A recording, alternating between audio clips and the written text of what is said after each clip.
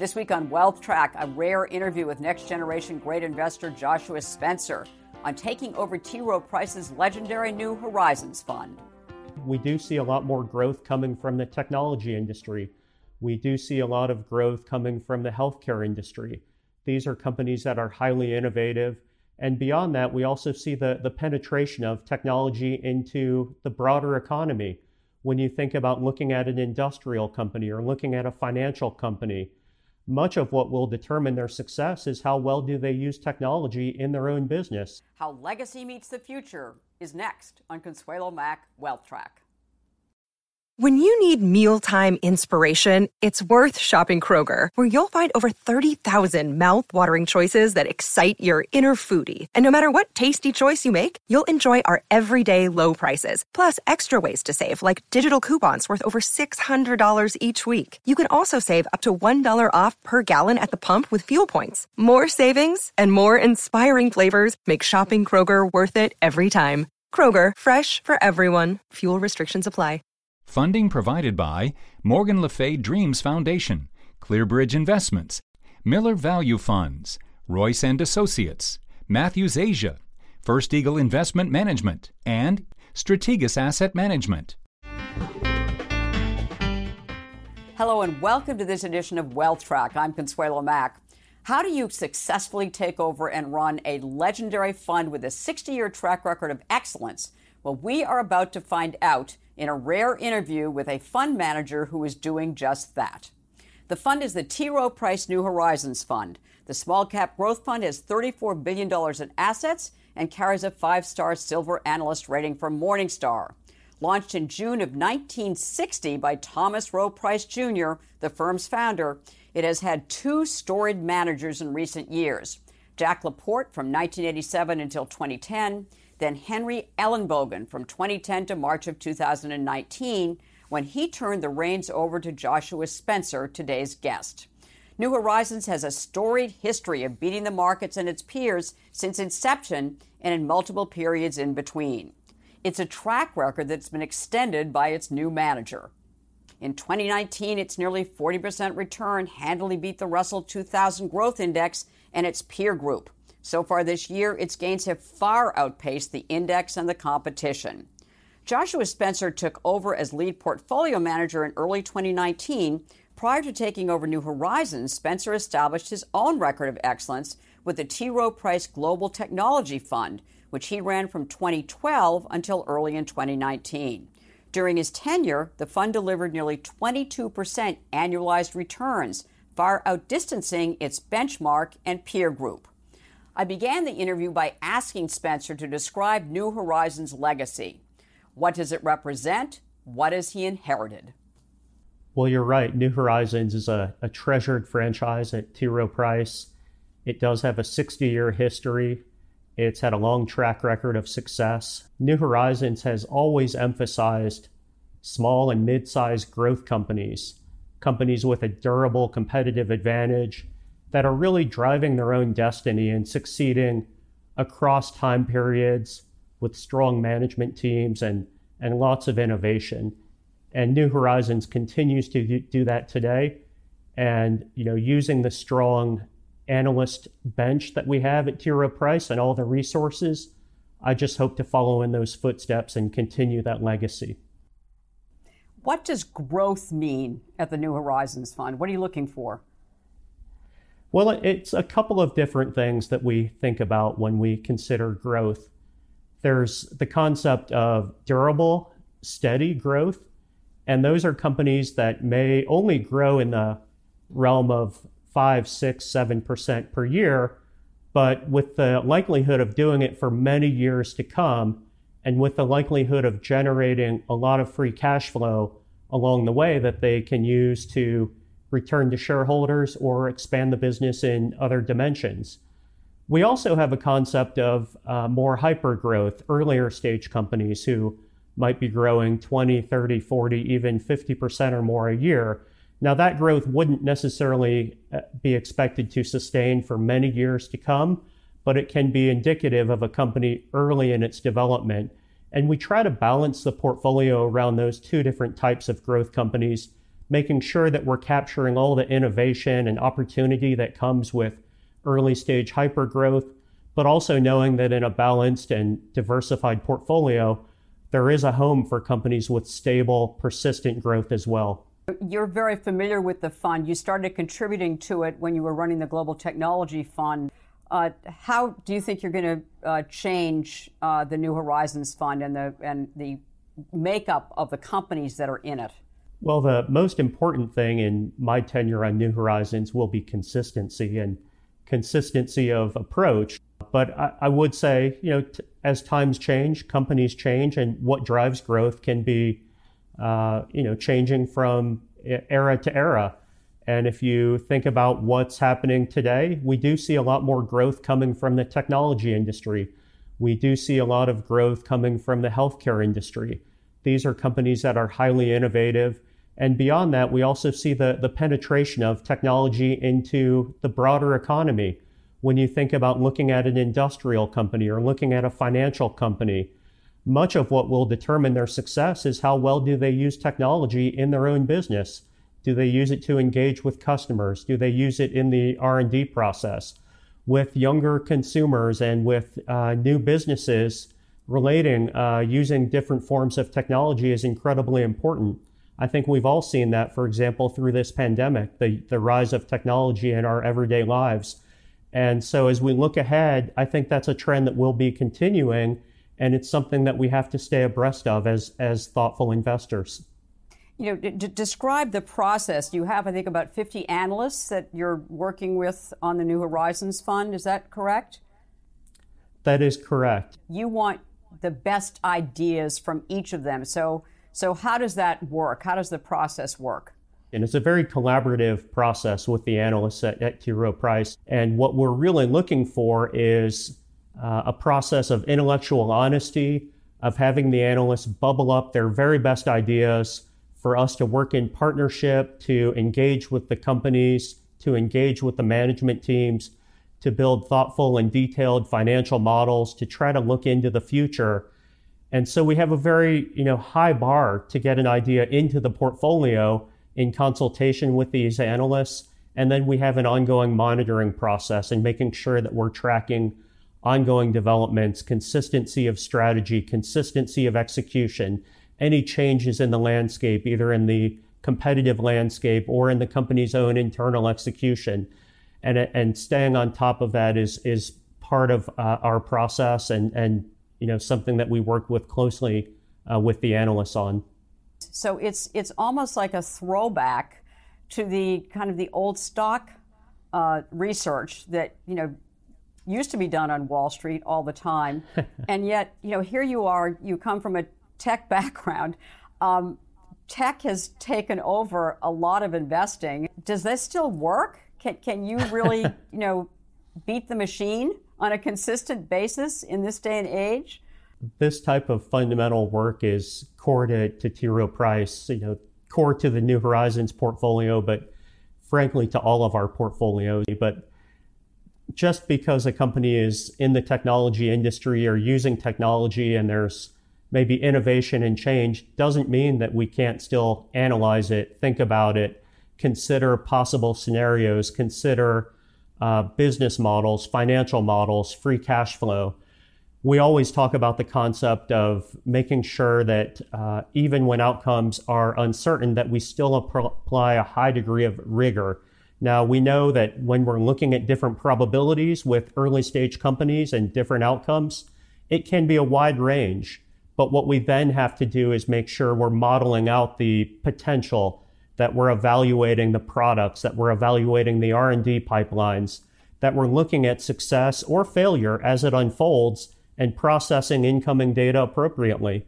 So yes, I think we can continue to apply this deep fundamental work around the technology industry, around smaller companies in the growth sector.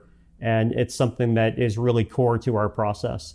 Give us some examples of some of the best ideas in your portfolio. And I'm thinking that one of the areas that you've been focused on is some of the innovative companies in software, for instance. So what's a best idea in the software area that made the cut into the New Horizons Fund? Veeva software is one of our very best ideas. Now, Veeva is a company that focuses on software for the life sciences industry. And they make products that are used for pharmaceutical representatives to engage with doctors and share information.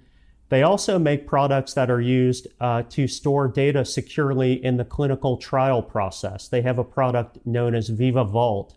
And as you might imagine, the data that's used in a clinical trial has to be stored extremely securely. It has to be stored across multiple sites, as you're often having multiple sites for a single drug trial.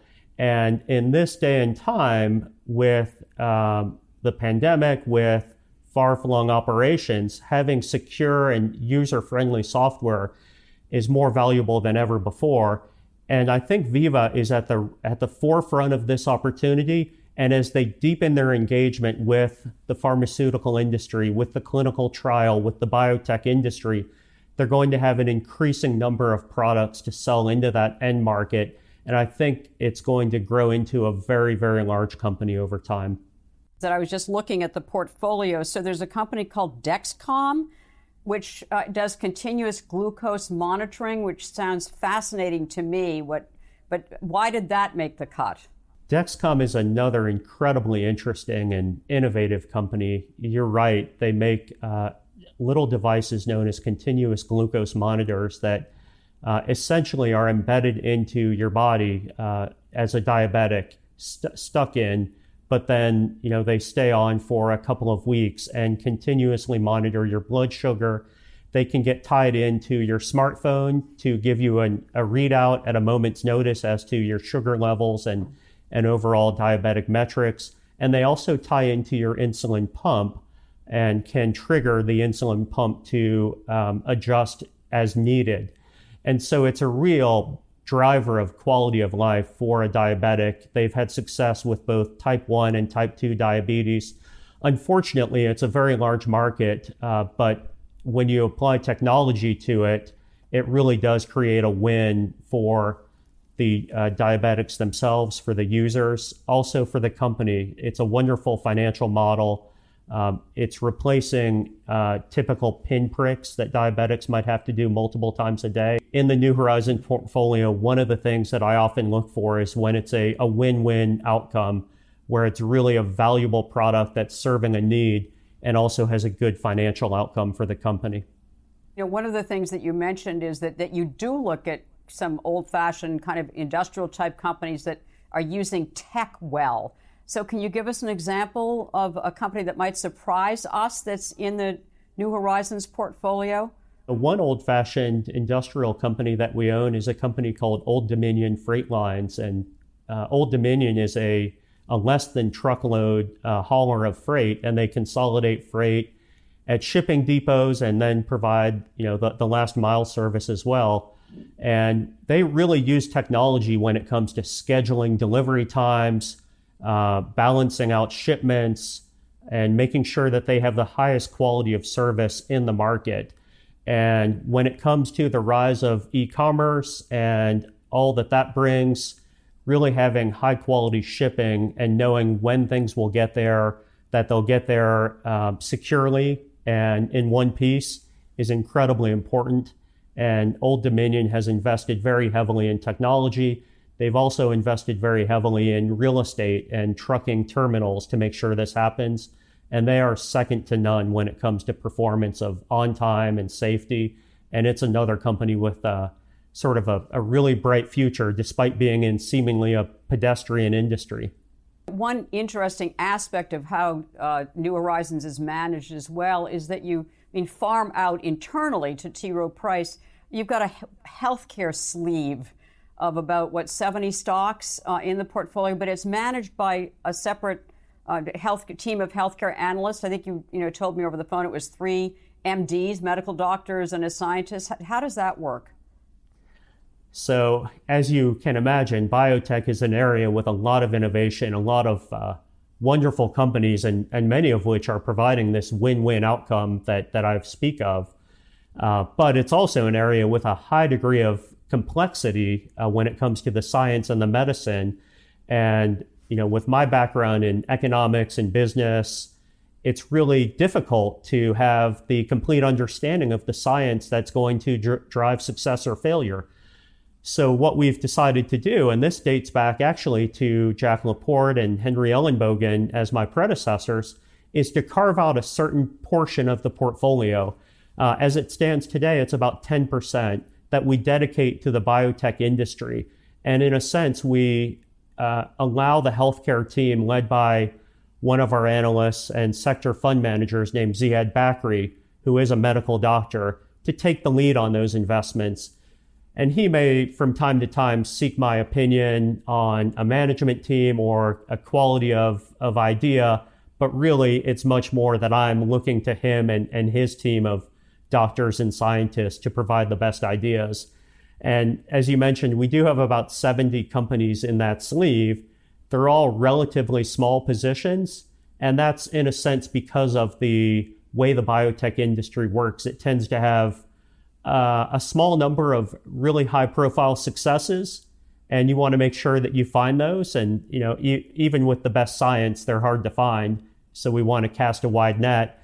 And then we also have to be tolerant of the occasional or maybe the not so occasional failure, knowing that that's an important part of the drug discovery process.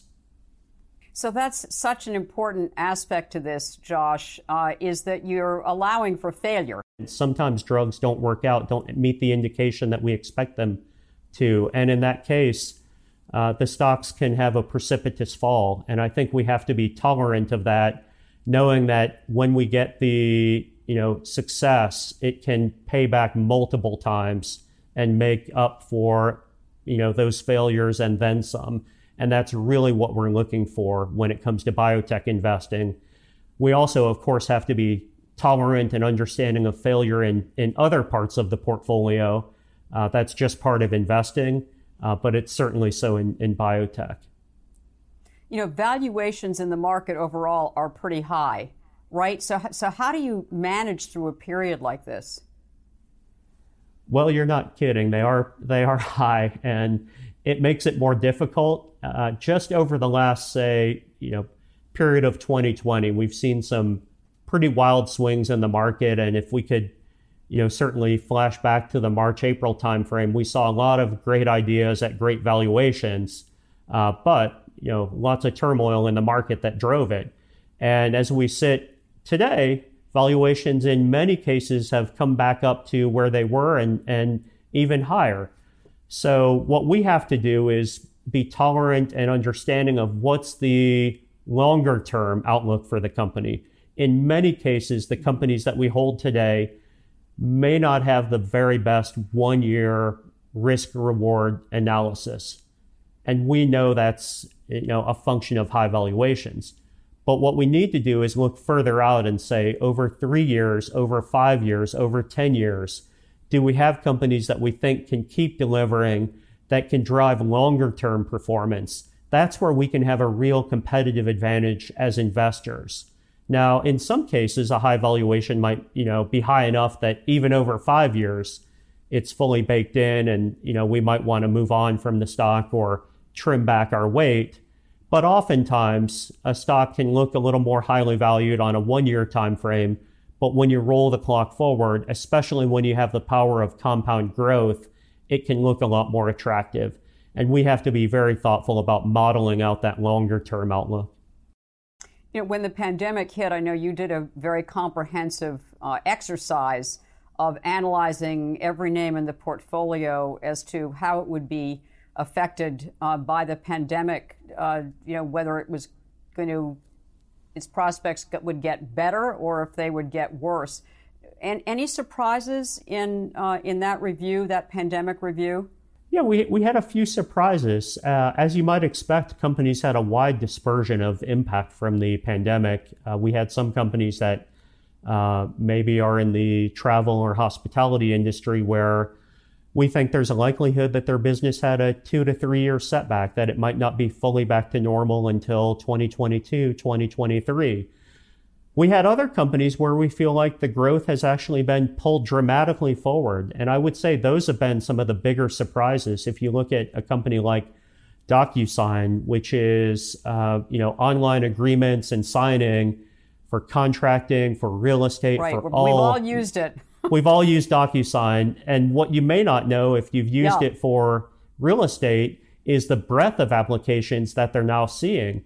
And so DocuSign has really dramatically penetrated new markets. They've signed thousands of new customers. And what I think will happen is that those new customers will have new business processes that are sticky.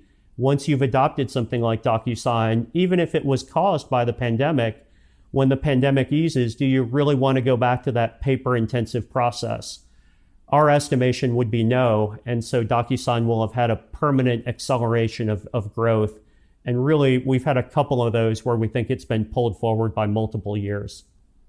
Can you give me another example? It's just such an intriguing concept. I think Okta is another company that's had their business accelerate because of the pandemic. Okta is a company that is a security-focused software company. And really, they manage the process of single sign-on and managing your identity when you're on a broad range of networks, including the corporate network.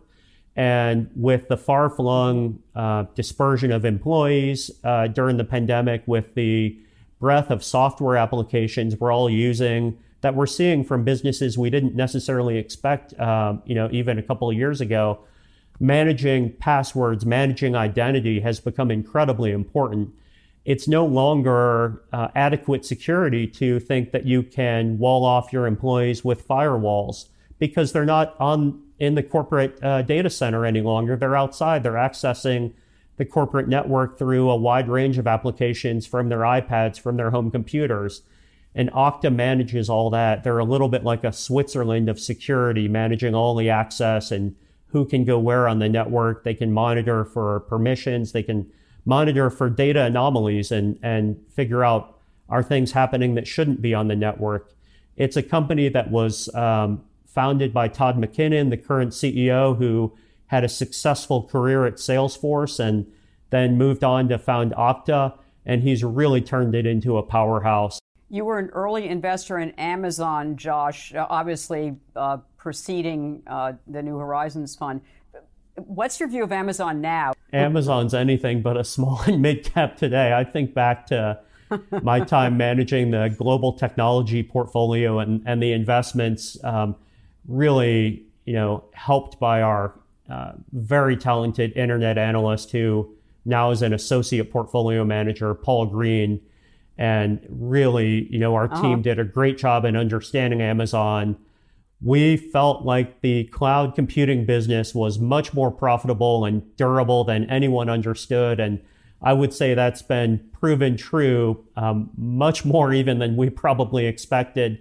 And it's a testament to how wide the range of outcomes can be. I think we expected the retail business to grow. We expected the cloud computing business to grow. But I would say never in my wildest dreams did I expect it would be at the size it is today. And it's a testament to their execution. Everybody wants to find the next Amazon.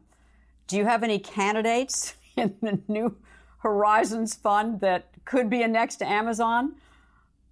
Well, we do have some companies that are making, very thoughtful choices about their spending today. One that I'll mention is a company called Stone Corporation. Stone is a Brazilian company. We have about 10 to 15% of the portfolio that we invest overseas. And Stone is really focused on the payments industry in Brazil and digitizing payments for small and mid-sized businesses. They're also offering an increasing software suite to those same small and mid-sized businesses to run their what you might call their ERP, their kind of back office, their customer engagement. And they're spending a lot in sales and marketing. They're spending a lot in research and development.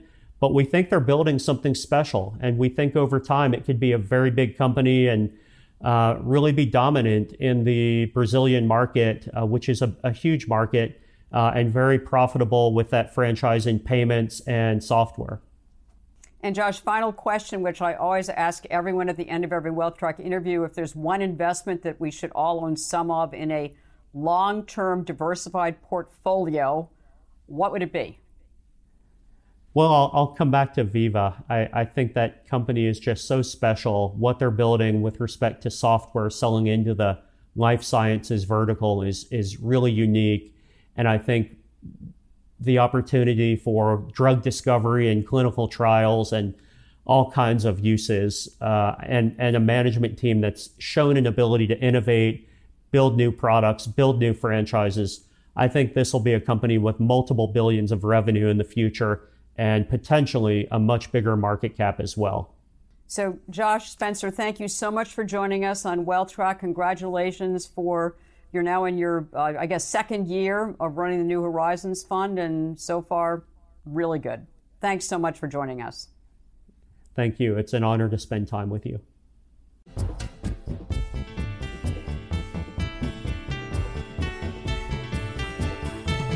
At the close of every Wealth Track, we try to give you one suggestion to help you build and protect your wealth over the long term. This week's action point is look for cultural continuity in the funds you invest in. As we've just learned from Josh Spencer, the nearly 3 million shareholders of the New Horizons Fund can count on the same goals and approaches that led them to invest in the fund in the first place. What a relief. For long-term investors, cultural continuity counts. Next week, veteran strategist and Fed watcher Ed Yardeni explains why understanding Fed policy is key to predicting the financial markets. In this week's extra feature on WealthTrack.com, Josh Spencer discusses how his education in psychology really helps his investment decisions. For those of you connecting with us on Facebook, Twitter, and our YouTube channel, please continue to do so. Thank you for joining us. Have a lovely weekend and make the week ahead a healthy, profitable, and productive one.